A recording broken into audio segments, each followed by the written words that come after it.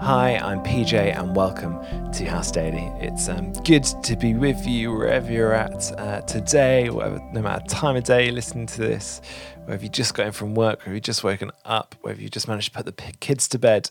It's really good to be able to gather together as church, even if it is virtually. It's always good to gather together to look at scripture together, and that's what we do. And no matter where you're at the moment, it's good. I was reading something the other day, which is just really hitting of just how it says probably around 25% of people are furloughed at the moment. And that's not even including those who've potentially lost their jobs, those who are self-employed, who are struggling.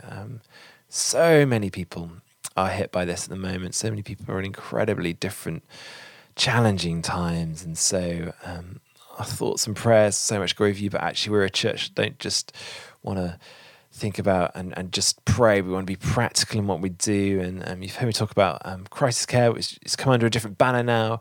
It's come under Love Your Neighbour, which is this amazing initiative across our country, headed up by the Church Revitalisation Trust. Cities all across the country, churches all across the country who are doing the very similar thing of just wanting to love our neighbour, to reach out. And so do check out the STM website to find out more about that. And if you're able to help in any way, whether that's practically or that's just phoning people, giving, or if you're in need at all, head there. We're a church that wants to love our neighbour, to act and work practically in doing so. Whatever situation you're in, the amazing thing about the church in Acts 2 is that they gave and they sold all that they had to support one another, and we're just longing to be that church. And so whoever's in need, we gather around one another and support one another in this time. And we do that practically, but also actually an amazing way of doing that is just digging into scripture together. So whatever you're doing, wherever you're at, it's great to be with you. We can dig into scripture. We're in Hebrews, the book of Hebrews, this amazing letter written to these Jewish Christians talking about the supremacy of Christ, how Christ is laudable, he's incredible. And we're digging into this amazing challenge, unpacking the idea of Moses as this incredible leader as the Jews saw him, and unpicking that a bit and just seeing how Jesus is even greater. And so if you've got your Bible, we're in Hebrews chapter 4 today, starting at verse 1. Therefore, since the promise of entering his rest still stands, let us be careful that none of you be found to have fallen short of it.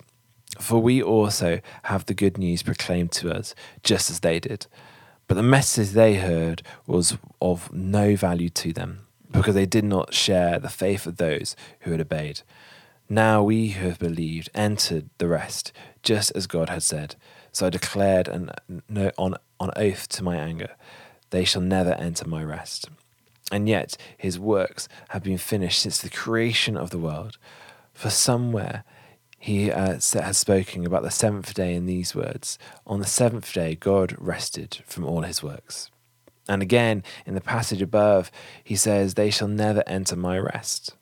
Therefore, since it still remains for some to enter that rest, and since those who formerly had the good news proclaimed to them did not go into because of their disobedience, God again set a certain day, calling it today. This, he said, he did when a long time later he spoke through David, as in the passage already quoted, today if you hear his voice, do not harden your hearts. For if Joshua had given them rest, God would not have spoken later about another day. There remains then a Sabbath rest for the people of God. For anyone who enters God's rest ought to enter from their works, just as God did from his. Let us therefore make every effort to enter that rest, so that no one will perish by following their example of disobedience. For the word of God is alive and active, sharper than any double-edged sword. It penetrates even in dividing soul and spirit, joints and marrow. It judges the thoughts and attitudes of the hearts.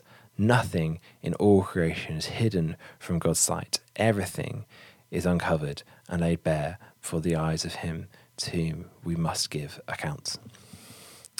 What an amazing passage. And like I said before, feel free to pause, reread it, because it is dense with stuff, dense with some amazing things going on there. But just to unpack it for us just a bit. Like I said before, Hebrews is this amazing letter of so many hyperlinks with different parts of the story of God. And here we see that again. And one of the most important ones here is this hyperlink back to creation, where the author is talking about the rest, which is spoken about on the seventh day. God has created all things. He looks upon it all and said it is good. And on the seventh day, he rests. And he hyperlinks that to this idea of how God, when the people of Israel in the desert, he swears an oath saying they will not enter my rest. That is the same rest he's talking about.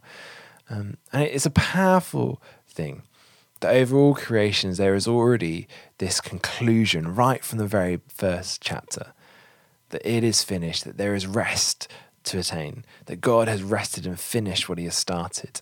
And then that rest is what is attained and achieved by Christ.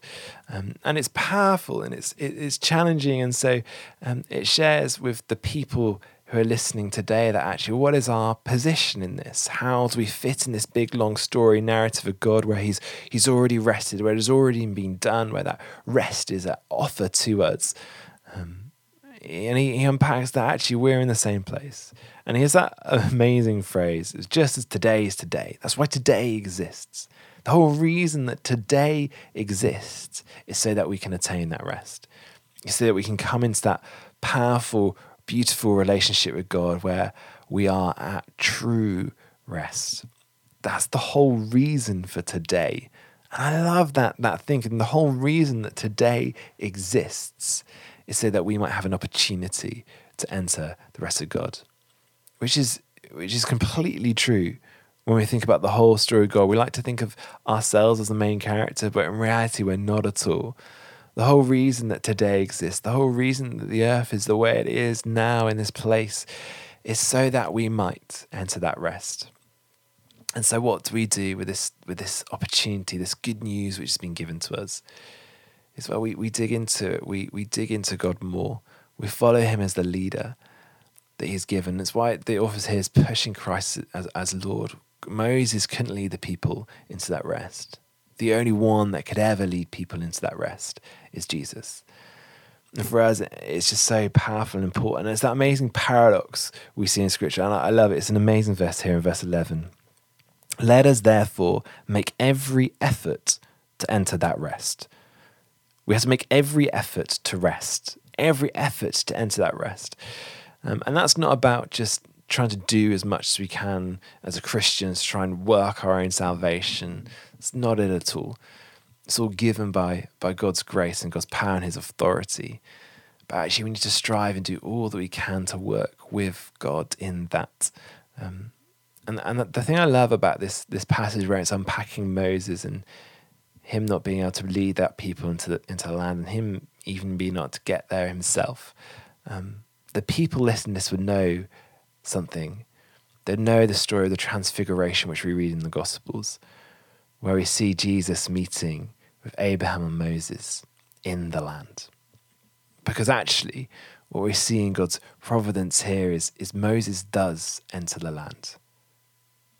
He was never been able to do it in his own life, in his own way, in his own muster, in his own leadership. But actually with Christ, he enters the land. He's finally in the land, in that point, that story of transfiguration. It's an amazing passage of hope that he is still there, he's there. And for us as well, we're called to make every effort, not in our own strength, but in the strength of the Holy Spirit, to enter the rest that God gives us today. And so for us, how are we doing that today? How are we making every effort to dig into his word, which he talks about, which is sharpened double-edged sword, which is hard, which is challenging, but is actually so good for our soul and for our spirit? How are we today doing that? How are we today entering in that place of rest? Let me pray. Dear God, thank you that you give us that opportunity and that ability to enter into the only true, real place of rest. Help us, Lord, to do that. Help us to work with you as you use your words to cut deep into our souls, to do your work within us, Lord.